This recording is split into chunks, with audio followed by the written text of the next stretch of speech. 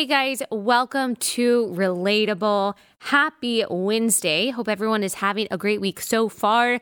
We are unfortunately talking about another mass shooting today. I am going to, again, remind us how I believe we as Christians have to respond to something like this and what our main focus should be in the importance of adhering to the truth. We're also going to talk to a gun expert, a Second Amendment advocate, Cam Edwards, about the gun that was used and some of the policies that are being proposed, the importance of the Second Amendment, but how we talk about real solutions to these kinds of problems, because we also have an obligation to have those kinds of honest conversations too. So first, let me tell you a little bit about what happened. Then we'll talk about the victims and again, kind of orient ourselves around what is most important. On Monday, a shooter killed 10 people at a supermarket in a suburb outside of Denver, Colorado.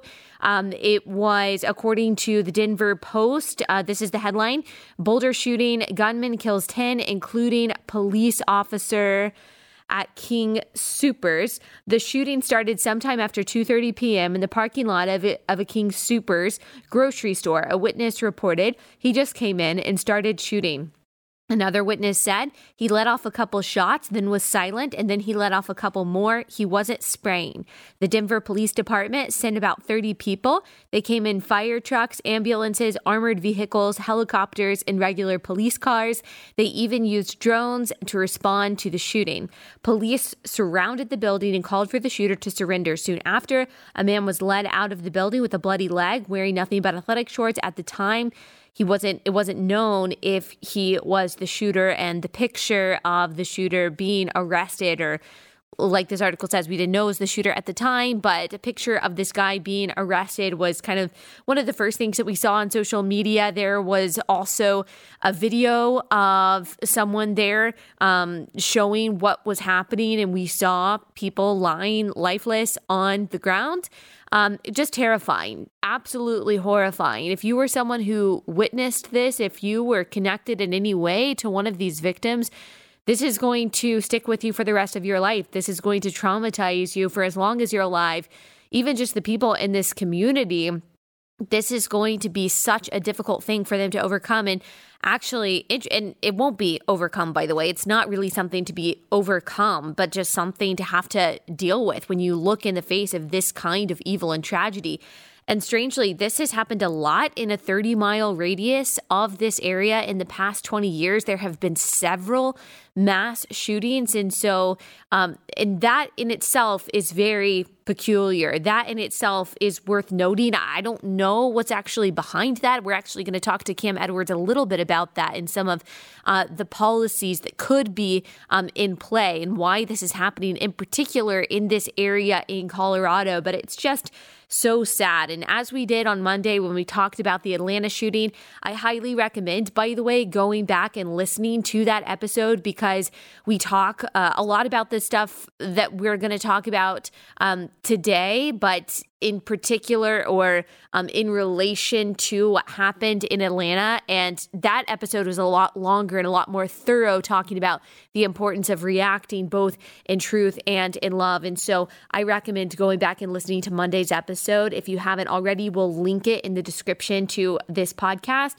But here are the victims' names. We don't know as much about them yet as we knew on Monday about the Atlanta victims that were shot last week. And so I don't have quite as much information, but I still want to read the names of the victims. Eric Talley was 51. He was a Boulder police officer. He responded to the shooting. He was the first one to the scene and was fatally shot. Apparently, he was very beloved by this community, had been a police officer for many years. By the way, I am so thankful for law enforcement. I'm so thankful for their willingness to put themselves in harm's way to try to preserve as much life as possible. So thank you so much, law enforcement officers who truly are heroes in so many ways and do such an amazing and courageous job. They sacrifice in a way that most of us just would not be willing to sacrifice. And those of you who are married to or are sons or daughters of police officers, thank you as well, just for your own personal sacrifice, your emotional sacrifice as well that you put into this. And I'm just praying for police officers who have to deal with this kind of tragedy, and even just like the spiritual and emotional toll that puts on someone to be seeing this kind of tragedy consistently. I just can't imagine it. And so definitely thinking about and praying for the family of Eric Talley, as well as the families of these other people who were shot and killed. Kevin Mahoney was 61. Terry Leaker was 51. She was the King Soopers, which is a grocery store. We don't have that where I am. And so I had to look up what exactly it was. King Soopers employee who had worked at the store for more than 30 years. That's another thing I just want to note, because we're trying to center humans on this. People who consistently remain in the same job. And I don't know this person, Terry Leaker, but I imagine if you have had the same job at the same place for a long time, that means that you're a very dedicated and loyal and hardworking person. I love people who take their job seriously and who, no matter what sphere they're occupying, seek to cultivate it and seek to make it better in whatever ways they possibly can. And they just stick with something and they stay committed to that. To me, those are like the salt of the earth people, the best kind of people. You know, when you go to a grocery store, you go somewhere where maybe you're not necessarily expecting some kind of positive interaction, and then you can tell that the cashier or whoever that you are talking to just loves their job and has a good attitude and is dedicated to the job that they have. How that just brightens your day. It changes your outlook. It reminds you also of what's important. And so I'm just so thankful for people who are dedicated to their job for this long. Again, I don't know anything about this particular person, but I think the fact that they were dedicated to this job where they were for this long says something probably about their character and integrity. Ricky Olds was just 25, a front-end manager at the King Soopers grocery store. Jody Waters, 65. Lynn Murray, 62. Suzanne Fountain, 59. Trelona Bartkowiak, 49. Nevin Stanisic, 23. Denny Stong, 20. And so we've got some older people, and we've got some younger people really just in the prime of life, just starting out. Who knows what kind of plans they had. Of course, they could have never foreseen something like this. And I just think about especially these young people, 23, 20, 25, and I'll try not to tear up just thinking about their parents. Like, I cannot imagine the pain, of course, of losing anyone in your life, but losing a child. I just cannot imagine what their families are going through right now. And so we need to remember them. We need to be praying for their family, that the peace of God, that the comfort of God would surround them. This is just devastating. And it's sad that we have to have this conversation again, just 2 days after we had a conversation about what happened last week in Atlanta.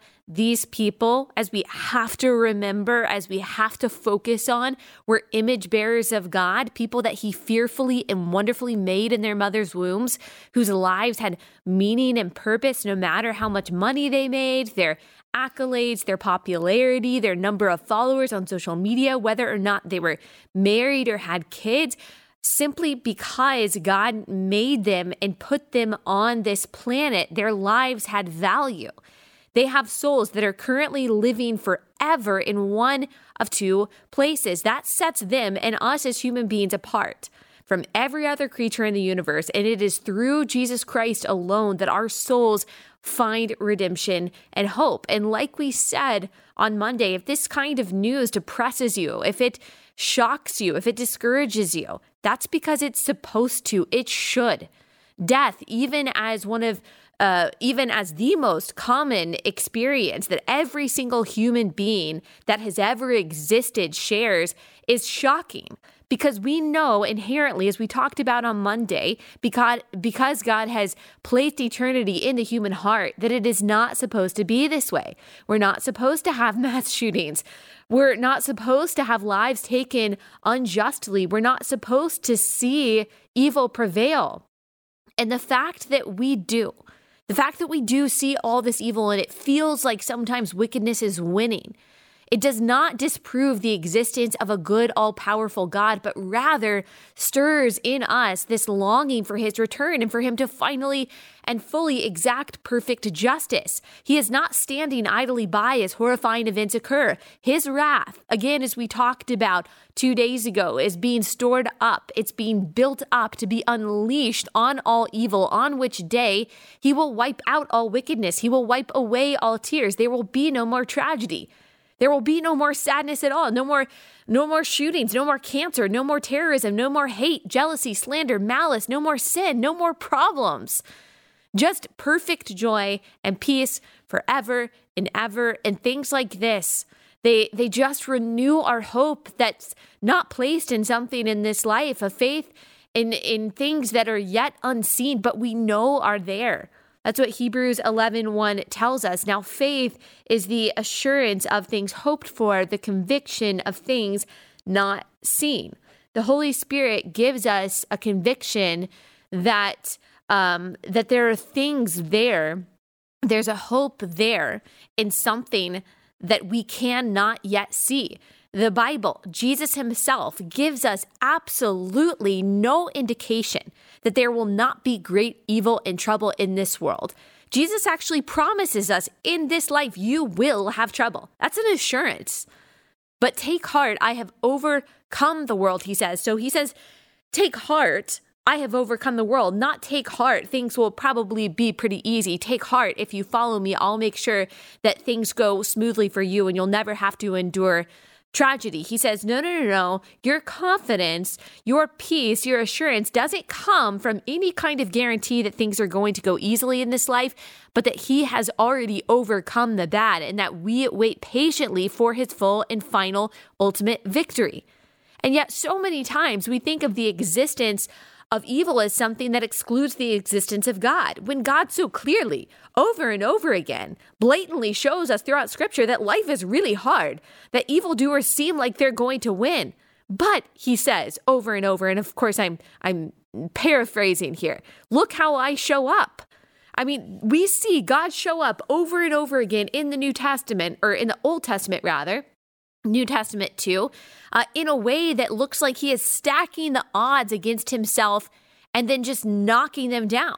Read the story of God's people and you will see from beginning to end, God using trouble and sin and injustice and what appear to be insurmountable obstacles to give himself glory and then declare victory. And that's exactly what we see in the ultimate sense in the book of Revelation, that Jesus will once and for all overcome what seem like unconquerable enemies of Satan and sin and death. And Jesus is the only answer to those things. He's the only answer to evil, both then and now. He alone opens eyes and gives understanding. He alone changes the heart of stone to a heart of flesh. And that is essentially, ultimately, what is the issue here? Is a heart of stone. Matthew 15:19 says, for from the heart, or for out of the heart come evil thoughts, murder, adultery, sexual immorality, theft, false witness, and slander. All of these things flow from the heart, which can only be changed by the God who made it. So as for this person who committed this shooting, we pray Jesus would soften his heart and save him. As for these victims' families and friends in this community, we pray God would be glorified, that he would save them, that he would equip churches in the area to show them the love of Jesus. Like I said earlier, there's been a high number of mass shootings in this area alone in the past 2 decades. Columbine High School, Deer Creek Middle School, YWAM facility, Aurora Theater, Arapahoe High School, Thornton Walmart, STEM school, the Boulder King Supers, this last case. And we should absolutely ask ourselves, like, what is going on here? While we also pray for what we know to be the only real fundamental answer, God changing people's hearts and reviving communities with his Holy Spirit. I'm not saying that that means that we can't talk policy or that we can't talk, solutions in the here and the now, but ultimately we know that that's what it is. Like, that is the answer. So when we react to things like this as Christians, our responsibility is to, one, center the gospel and the hope that we have in Christ, to put the humanness of this tragedy to the forefront by remembering the victims and their families. And then we have to bind ourselves to the truth. And this is the hardest part. Seeking to understand what really happened and refusing to get caught up in popular narratives and emotional narratives based on no knowledge. And that's where I want to start. I want to look at some of the reactions that occurred on Twitter right after this shooting and before we had really any knowledge of the facts. So these are all accounts with thousands, some of them hundreds of thousands of followers. These are not just random people. They've all got their little blue check mark. This is from George Hahn. When a white guy with an AR-15 shoots and kills a bunch of people, is the motive really relevant? Spoiler alert on the motive. He was having feelings. Anger, inadequacy, invisibility, impotence, i.e. not special. This is from Mina Harris. The Atlanta shooting was not even a week ago. Violent white men are the greatest terrorist threat to our country. Rosanna Arquette says, call it what it is, white supremacist domestic terrorism. D.L. Hewley says, a white armed mass murderer has a better chance surviving an encounter with the police than a black dude holding a phone. Don Winslow says, description, police had taken him into custody. Translation, he was white. Dylan Park, a white man walked into a grocery store in Boulder, killed 10 people, and was apprehended by the police and walked out of the building completely unharmed. Right down the road, police killed Elijah McClain while he apologized for not doing anything wrong. Two different Americas. I will say, by the way, what happened to Elijah McClain was absolutely wrong. We'll talk about why that doesn't work as a comparison here. Amy Siskind always has excellent takes. She says the shooter was taken into custody. In other words, it was almost certainly a white man. Again, if he were black or brown, he would be dead. Julie DeCaro says, extremely tired of people's lives depending on whether a white man with an AR-15 is having a good day or not. Hamal Javeri replied to her and says, it's always an angry white man, always. Julie DeCaro says, and they're always angry about women. Tay Anderson says he lists a bunch of recent mass shootings and includes Boulder at the bottom and says that this is a white male shooter, just like the other mass shootings. Well, here's the problem with that reaction. According to the New York Post, police identify 21-year-old Ahmad Al-Aliwi Alisa as the suspect in the Boulder shooting. According to that article, Alisa's now deleted Facebook page says that he was born in Syria in 1999 and then came to the U.S. in 2002, the Daily Beast reported. His account included postings about Islam, such as the faith's prayers and religious holidays, and his apparent suspicion that he was under surveillance. He posted, if these racist Islamophobic people would stop hacking my life phone and let me have a normal life, I probably could. The Muslims at the Christchurch Mosque, he also said in a Facebook post, were not the victims of a single shooter. They were the victims of the entire Islamophobia industry that vilified them. Now, here's what's very sad and interesting about this, according to the New York Post. Elisa's identity was known to the FBI because he was linked to another individual under investigation by the Bureau, law enforcement sources told the New York Times. Now, if we want to talk about a common thread in a lot of these shootings, it has to do with it is that these people are so often known to the FBI. Now, I know that there are probably a lot of instances where the FBI actually does stop these things from happening. I know there's only so much they can do before infringing on people's rights, but I don't know. I don't know what the solution is there, but it seems like so many times these shooters, their information was known to the FBI. They were known to be a threat. And then they were still able to commit some kind of crime like this. ABC7, Colorado grocery store shooting suspect ID'd as man 21, victims between ages 20 and 65. The suspect purchased the assault weapon, and we'll talk about that phrase in just a minute with Cam Edwards. Just 6 days before the shooting on March 16th, a law enforcement official briefed on the shooting said the suspect's family told investigators they believed Elisa was suffering from some type of mental illness, including delusions. Relative described times when Elisa told them people were following or chasing him, which they said may have contributed to the violence. There is an article on heavy.com that his brother was interviewed and also said, look, he always thought that people were stalking him. He had mental health issues. He was paranoid. He was very short-tempered. He was always thinking that people were out to get him because he was a Muslim, which his family said is not something that's true, and that this was an issue that he had. He was mentally unstable, and his family knew this, and apparently knew that he had been. This is his sister-in-law saying this. Told police officers that he had been playing around with a weapon that she thought looked like a machine gun about 2 days earlier, and they were worried about this. And so we get this information that this guy was an outspoken Muslim, that he was worried about Islamophobia, that he wasn't actually a white guy. If you look at the pictures of him, he doesn't even look like a white guy. And then we see the same people who said immediately this was white supremacy, this is just an angry white male, typical, this always happens. We see the same people who said that backing up once we got more information. Amy Siskin, let's mourn the victims, but not glorify the killer with the attention of having his name widely known. Oh, okay, got it. Mina Harris, I deleted a previous tweet about the suspect in the Boulder shooting. I made an assumption based on his being taken into custody alive and the fact that the majority of mass shootings in the U.S. are carried out by white men. We'll fact check that in just a second. Tariq Nasheed, who really does not need our attention, but he is another example of all of this. He said, the fact that this dude gunned down 10 people and the police didn't shoot him, that means he's white. We ain't going to start playing games just because he was born in Syria. The suspect is white enough to benefit from the privileges of whiteness. Let us remember Proverbs 29:20. Do you see a man who is hasty in his words? There is more hope for a fool than for him. There is more hope for fools, people who are truly just intellectually deficient. There's more hope for that person than for these people. Let me just say, we've all been hasty in our words. I have certainly been hasty in our words. And that means that I have also been guilty of that kind of worse than foolishness behavior.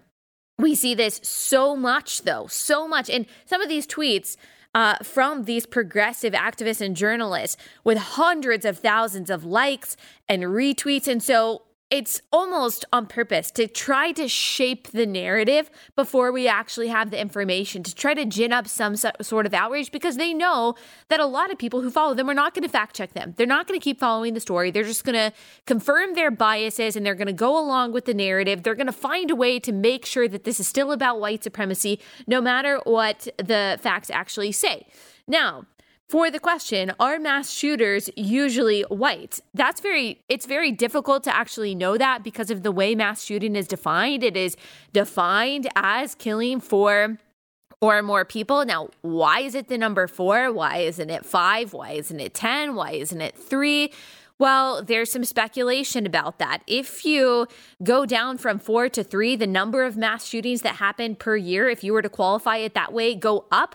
But so does the profile of the shooter, because murders where 3 people or 3 or more people are killed happen almost on a daily basis in Chicago and LA and these major cities that have very serious gang violence. So those kinds of mass killings, those kinds of murders of more than one person happen all the time, and they're not typically a white shooter. So that doesn't really go along with the narrative. Now, according for the Center for Inquiry, there is a conversation about this. They've got some stats. They talk about familicides. They represent the most common form of mass murder. They're principally defined as a close victim offender relationship. According to a study by Friedel, perpetrators of this kind of crime are typically white, middle-aged males who target their spouse or intimate partner, children, or other relatives.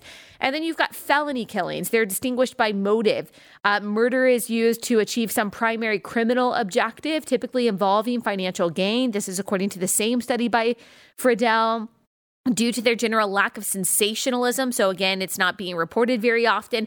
Felony killings are not widely publicized, despite representing the second largest category of mass murder. Perpetrators of felony mass murders tend to be young Black or Hispanic males with extensive criminal records. I mean, you probably don't even know, except for maybe you heard about it when I talked about it on Monday, that there was a mass shooting at a Dallas nightclub just last week in which 8 people were shot. Thankfully, not all of them died, but you probably didn't even know about that because the perpetrator was not white there, and the victims weren't either, by the way. And so it didn't perpetuate any kind of interesting narrative for a lot of the people that are in the media. And so it's just not talked about. So this article goes on to say, despite their extreme visibility, public mass killings account for the smallest proportion of all mass murders. Formally, these incidents are defined by attack location. Public mass killers are a heterogeneous group and are frequently delineated into several subtypes. Public murders are often stereotyped as middle-aged white men who have suffered a series of failures in different areas of life, though some research indicates a disproportionate number of immigrants commit public massacres, according to that same study by Friedel. These public mass shootings are what most people wrongly consider as typical of mass shootings. The fact of the matter is, according to the statistics that we have, like, this really isn't a white problem. It's not just a Black problem. It's not just a Hispanic problem. It's not just an immigrant problem. Like, we see this across all demographics. And yes, some of the most sensationalized stories have been of disgruntled young white men. But statistically, these shootings that we are seeing or just the definition of mass shootings in general, are not committed by any one group in a way that is that characterizes the entirety or even a majority of mass shootings. This is according to Statista. Between 1982 and March 2021, 66 out of the 121 mass shootings in the United States were carried out by white shooters. By comparison, the perpetrator was African American in 21 mass shootings and Latino in 10. When calculated as percentages, this amounts to 54% of mass shootings by a white person, 17% by a Black person, and 8% by a Hispanic person. Now, if we look at the proportion of the population that this represents, we've got white people making up about 60+% of the population. So this 54% of mass shootings, it goes in line with that population size. We've got Black people making up 13% of the population, and they make up 17% of these mass shooters according to this definition. And so that's a little bit more than their population size. And then them being Latino, taking up 10% of mass shootings, 8% of mass shootings. Latinos, Hispanic people actually make up a much larger proportion of the population than Black people do. And so that number, the 8%, is actually much lower than the population size of Hispanics. So just looking at proportionality there. So Front Page Mag just looked at the shootings in 2019. And so they looked at the different percentages of white versus Black when it comes to mass shootings in 2019. They say that 51% were Black, 29% were white. They talk about the different scenarios in which this happened. Of course, the narrative is that it's only one kind of disgruntled white person. The fact of the matter is that this particular article says mass shooters are not necessarily a white problem or a Black problem. Looking at the data from the mass shooting tracker, widely utilized by the media as of this writing, of the 72 mass shooters in 2019, perpetrators in shootings that killed or wounded 4 or more people whose race is known, 21 were white, 37 were Black, 8 were Latino, and 6 were members of other groups. So it all depends, too, on which outlet that you're looking at that looks, or that how they define mass shootings. When we were looking at the other article, when we were looking at Statista and we were looking for the Center for Inquiry, we were looking at a large span of mass shootings. This particular article was only looking at 2019 and actually found that numerically there were more Black people who committed mass shootings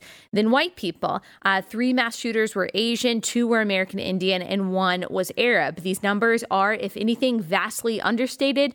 As many as half of the mass shootings that took place in 2019 thus far remain unsolved, but they often took place in Black areas and unfortunately claimed Black victims. So if this sounds confusing to you, that's because it is confusing. The outlets report different mass shootings in different ways, using different definitions, using different kinds of statistics that either talk to raw numbers or either talk to proportionality. I think what it tells us is that unfortunately Black communities are typically victims of gang violence and do claim 3 or more lives very often. That's not always qualified as a mass shooting. But when you look at the numbers and you look at the percentages, we see that different kinds of mass shootings are kind of unique to different kinds of communities, and that it's not in particular a white problem or it's not in particular a Black problem. It's really just a murder problem, a violent crime problem that unfortunately has spiked in many ways over the past year or so. And so again, to try to make the narrative about whiteness or about white supremacy, that it's always white people that are committing these crimes, it's not accurate. In the same way that, we've talked about, unfortunately, Black men take up a disproportionate percentage of the homicides committed in this country and homicide victims in this country. And yet when a homicide happens, I don't think that it would be right for us to say, well, we probably know the race of the shooter. We probably know the race of the people involved. I don't think that's right. And yet it's okay, I guess, for all of these blue check marks on Twitter to assume the race of the shooter, even though the numbers don't actually back up their assertions. Representative Ilhan Omar said the shooter's race or ethnicity seems front and center when they aren't white. Otherwise, it's just a mentally ill young man having a bad day. Narratives drive our responses to awful crimes. That is not true. That is the most gaslighting statement I've ever heard. It is the opposite that is true. It's the opposite that is true. We almost immediately know the race, or we assume the race, when the perpetrator is white, or when we assume the perpetrator is white, or when the perpetrator might look white. Otherwise, it's actually very hard to find the race of the perpetrator in these situations. She also says, so he's Muslim is trending. Did I miss? He's Christian trending for last week's Atlanta mass murder.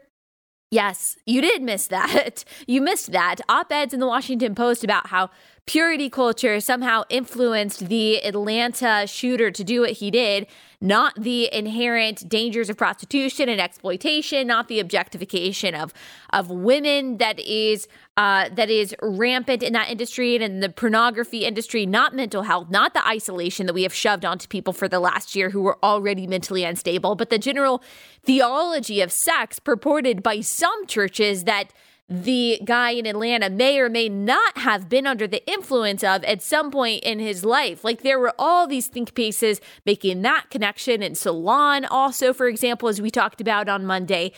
But when it comes to this, are we not allowed to talk about the shooter's theology that he actually directly purported in his Facebook page? What about his motives? What about his mentality? We had all of this sophistry. We had all of this analysis when it comes to the Atlanta murder and how Christianity plays into it, and being against CRT, critical race theory plays into it, and how whiteness plays into it. But with this, it just has to do with guns. That's how quickly the narrative changed. At first, it was whiteness and white supremacy, white domestic terrorism. Now we found out that he is actually a Muslim who is afraid of Islamophobia. And now it's all about guns. He was, like I said, explicit about his beliefs on Facebook. His family said that he was paranoid. He always thought that people were targeting him because he's Muslim, but we don't talk about that. Democrats, the same Democrats who said that it was whiteness, are now only talking about guns. They don't want to talk about motives. They don't want to talk about mental illness. They don't want to talk about any kind of belief systems. And by the way, all of the victims of this crime were white. When most of the victims, but not all, were Asian in Atlanta, we were told that it was assuredly, undoubtedly anti-Asian racism and white supremacy. So what happens when someone who is non-white kills victims that are all white? Is it not anti-white hate? And why not? Okay, now we're going to talk about the guns and the reaction that the Democrats are having to all of this and why it's not bringing us to the right solution. And there's so much more that we can talk about in all of this, but unfortunately, we don't have the time to do it. We'll try to pick back up on some more of it tomorrow, but I got to tell you guys about a sponsor. That's Carly Jean Los Angeles. I've got their sweater on right now. Love the company. They're a capsule clothing company, so they've got like a limited kind of wardrobe that is, I just love it all. It's very simple. It is so soft. And even as I am 8 months pregnant, I'm able to wear their stuff because it's loose, it's flowy, a lot of it is, and it's just super comfortable. And so I'm able to wear it as maternity clothes. I'll be able to wear it after. And I just love this company. It's owned by really good people as well. Everything is just very well made, and I highly recommend. Like I said, this sweater that I'm wearing, that I've been wearing a ton over the past week, is from Carly Jean Los Angeles, and I just really, really like them. And so go to carlyjeanlosangeles.com, check them out. You can use promo code Allie. You'll save 20% off anything in their online store. That's carlyjeanlosangeles.com, promo code Allie. That's carlyjeanlosangeles.com, promo code Allie.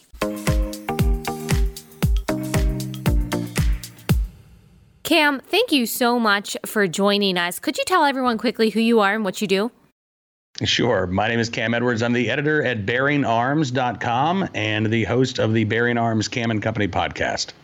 Great. And I want to get your insight into, unfortunately, what happened earlier this week, but specifically about the gun that was used. It's being called an assault weapon, an assault rifle. People are talking about an assault weapons ban. Can you break that all down for us and kind of tell us what's going on? What was the weapon used, and could there be any kind of ban that would have prevented this? Sure. So we don't specifically know what firearm was used, although the affidavit that was released yesterday points to a Ruger AR-556 pistol, which is an AR-style pistol. But apparently there was also a handgun that was found at the scene of the crime as well. And the reason why folks are talking about, a quote unquote assault weapons ban is because the city of Boulder back in 2018 tried to put a local ban on these types of firearms, as well as quote unquote high capacity magazines on the books. That law was actually struck down by a judge in Colorado a couple of weeks ago because it violated the state's firearm preemption law. Now, the guns in question are commonly owned. There are more than 20 million AR-style firearms in this country, and there are more than 150 million magazines that can hold more than 10 rounds of ammunition. So gun control advocates like to seize on this type of firearm, saying that they're, uniquely dangerous, that there's no reason for Americans to possess these battlefield weapons of war. But what we're talking about is the most commonly sold centerfire rifle in the country today. These are firearms that are used by lawful Americans for hunting, for recreation, for competition, and yes, for self-defense as well. So talk about what the Democrats are now saying that they want to do on the heels of this as far as legislation goes. And do you think any of their proposals would have actually stopped what happened in Colorado? Well, right now they're talking about the two bills that have passed out of the House, H.R. 8 and H.R. 1446. Both of these deal with background checks. And no, they wouldn't have made a difference because this individual was legally eligible to purchase a firearm. So he could pass a background check and apparently did so when he purchased this firearm about a week or so ago. H.R. 8 would impose universal background check requirements on every law-abiding American. If you were to sell a gun to your neighbor, loan a gun to your cousin, you could be looking at a year in federal prison if you did not conduct a background check beforehand. H.R. 1446 would allow the federal government to extend the waiting period basically indefinitely. Right now, if you go to the gun store and you go through a background check, it's the National Instant Check System. And ordinarily, it's pretty instantaneous. Right. You might have to wait a few minutes, but you get a response. There are times, however, where folks are going to get a response from the NIC system that says delayed. And that means that the FBI is doing more research into whether or not you're legally eligible to purchase a firearm. Under existing federal law right now, the FBI has 3 business days to conduct that additional research. After those 3 days are over, the seller of that gun can choose to release that firearm if they want. What H.R. 1446 would do is extend that to 10 business days.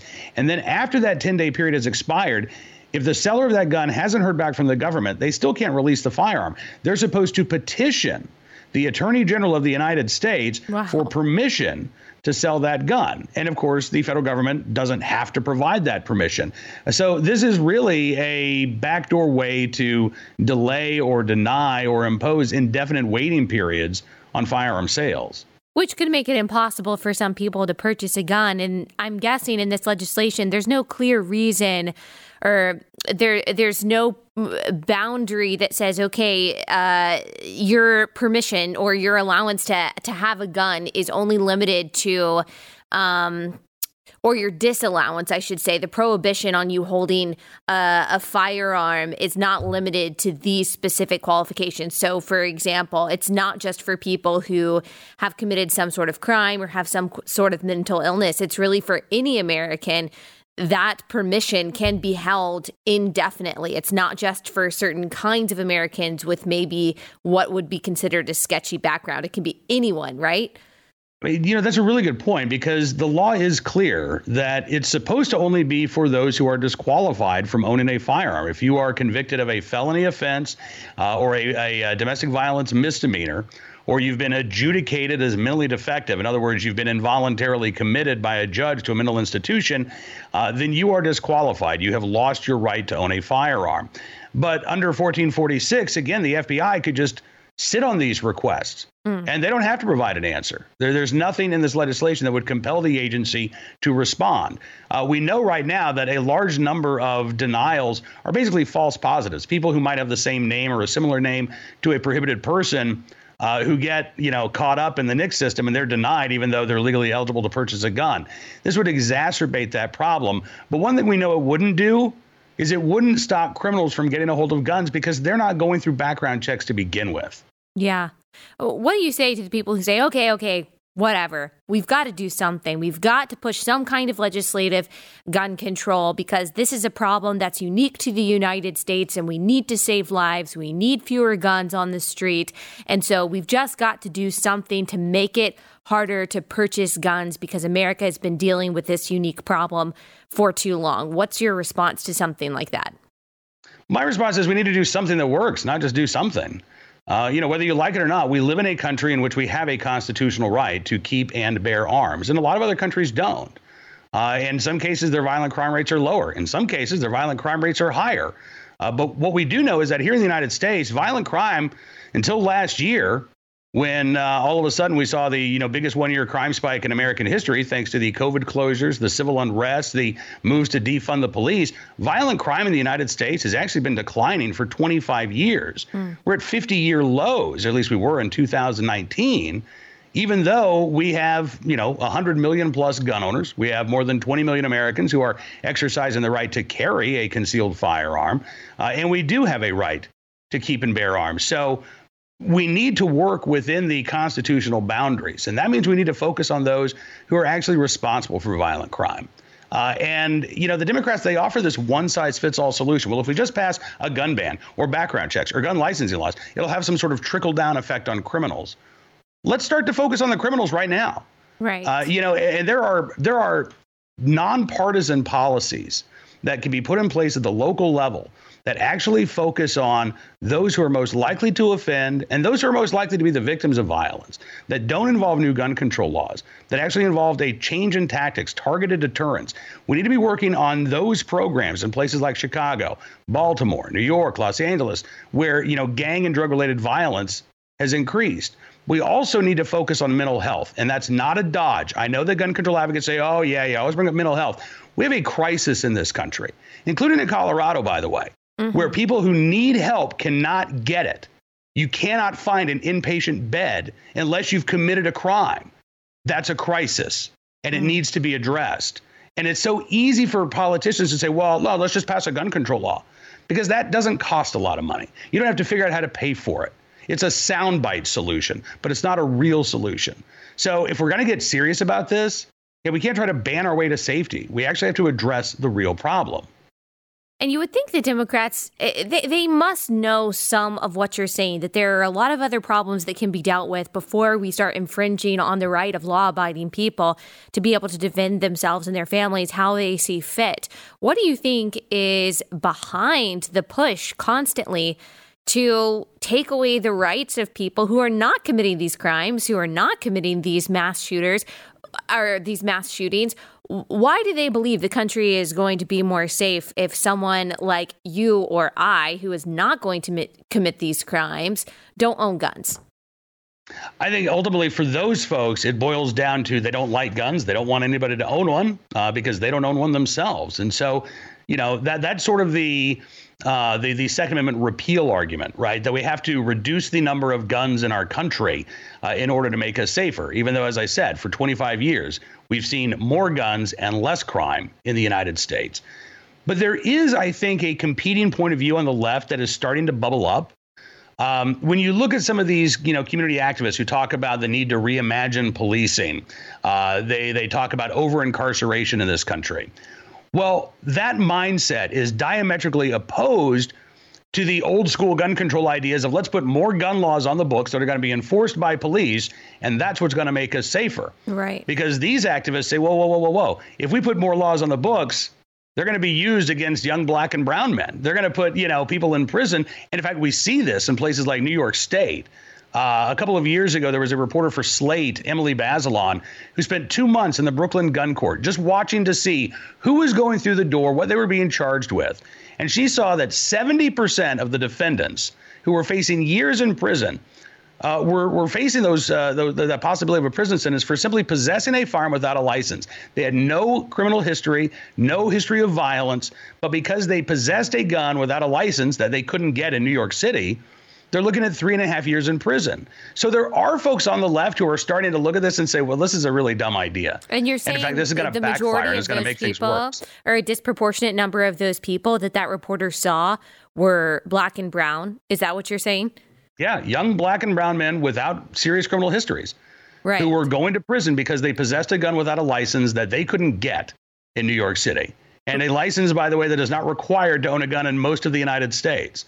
We keep hearing this talk about the Second Amendment is racist. No, it's not. Gun control is racist. Right. Gun control laws have been historically used to deprive minorities and disfavored Americans of their right to keep and bear arms. The Second Amendment protects a right of the people, of all the people, to keep and bear arms. And in that example that you just gave, those people were already willing to break the law that was on the books, that you have to have a license in order to have a firearm.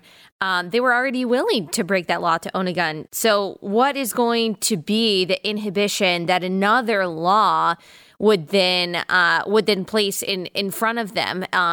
If they're already willing to break the law to own a gun, they would be presumably willing to break another law to own a gun. I saw a similar argument in the Washington Post. I think it was either right before or right after the election from someone who was on the left. I think that they consider themselves a pretty far left activist, an op-ed in the Washington Post saying that Biden's gun plan to impose a fee, I think it was I think it's $10,000 or something to own a certain kind of gun, or you have to turn your gun in.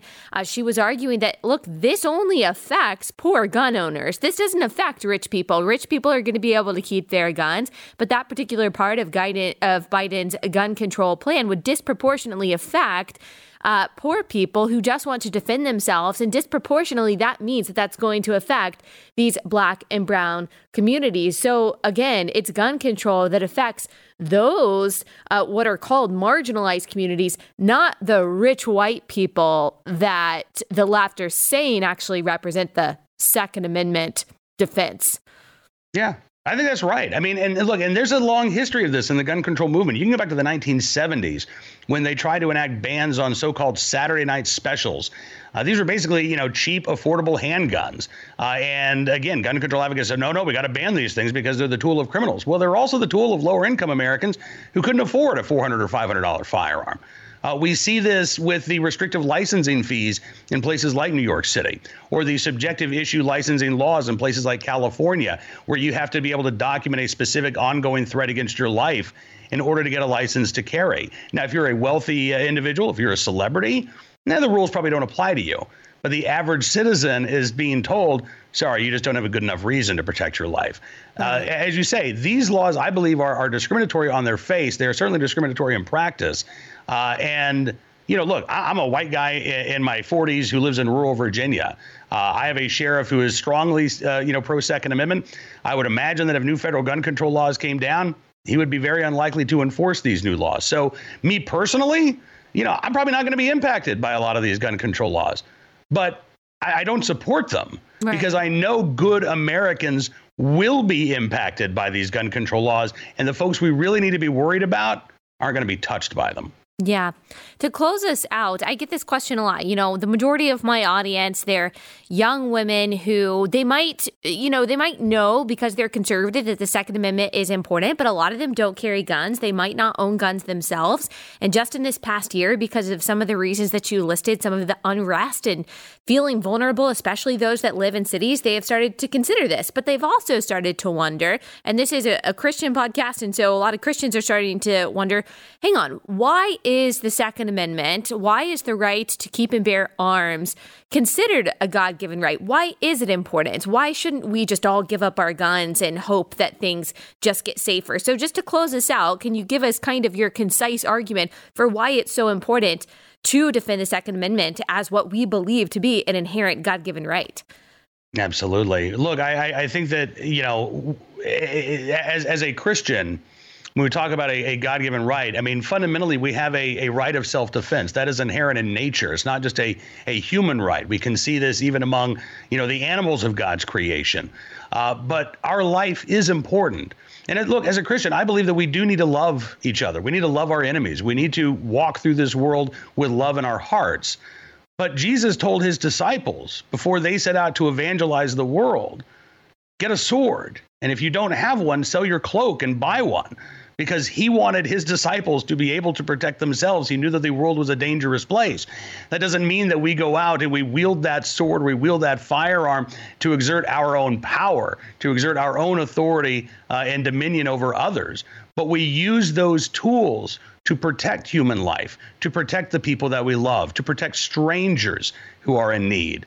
And that is why I firmly believe that the God-given right to self-defense and the constitutionally protected right to keep and bear arms is so vitally important for each and every one of us.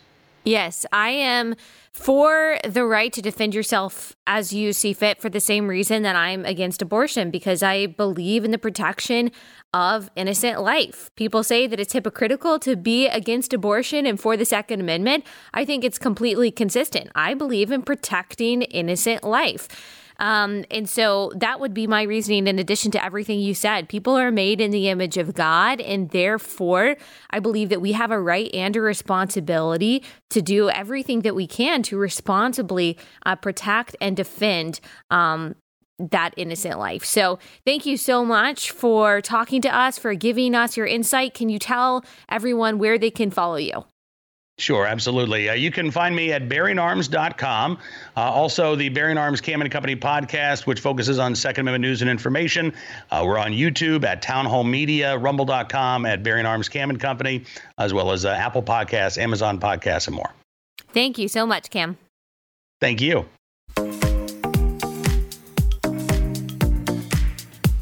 All right, got to tell you guys about my second sponsor. That is Kitty Poo Club. If you are a cat person, if you love your cat, that doesn't mean that you necessarily like cleaning their litter box. And in fact, I would be a little bit worried if you did love cleaning their litter box.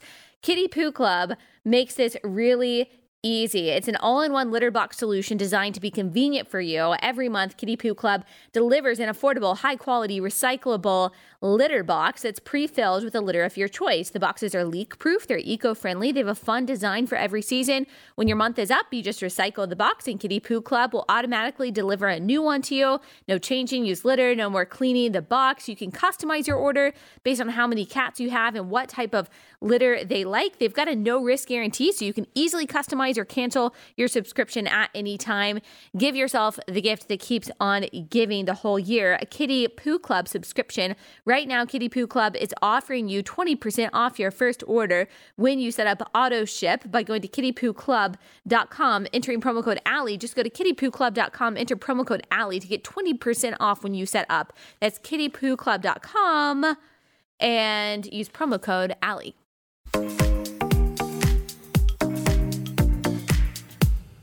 Okay, guys, thank you so much for listening. There's so much more to talk about here, but I hope I kind of gave you at least an overview of everything that's going on and like what we need to focus on and the truth behind everything. There's so many more details, and we'll wait until they come out to keep talking about some of this and the reality behind it. But we'll be back here tomorrow. And if you've got any recommendations for something that you really want to hear about or you really want analysis of, then please let me know and we'll try to cover that. But I will see you guys then.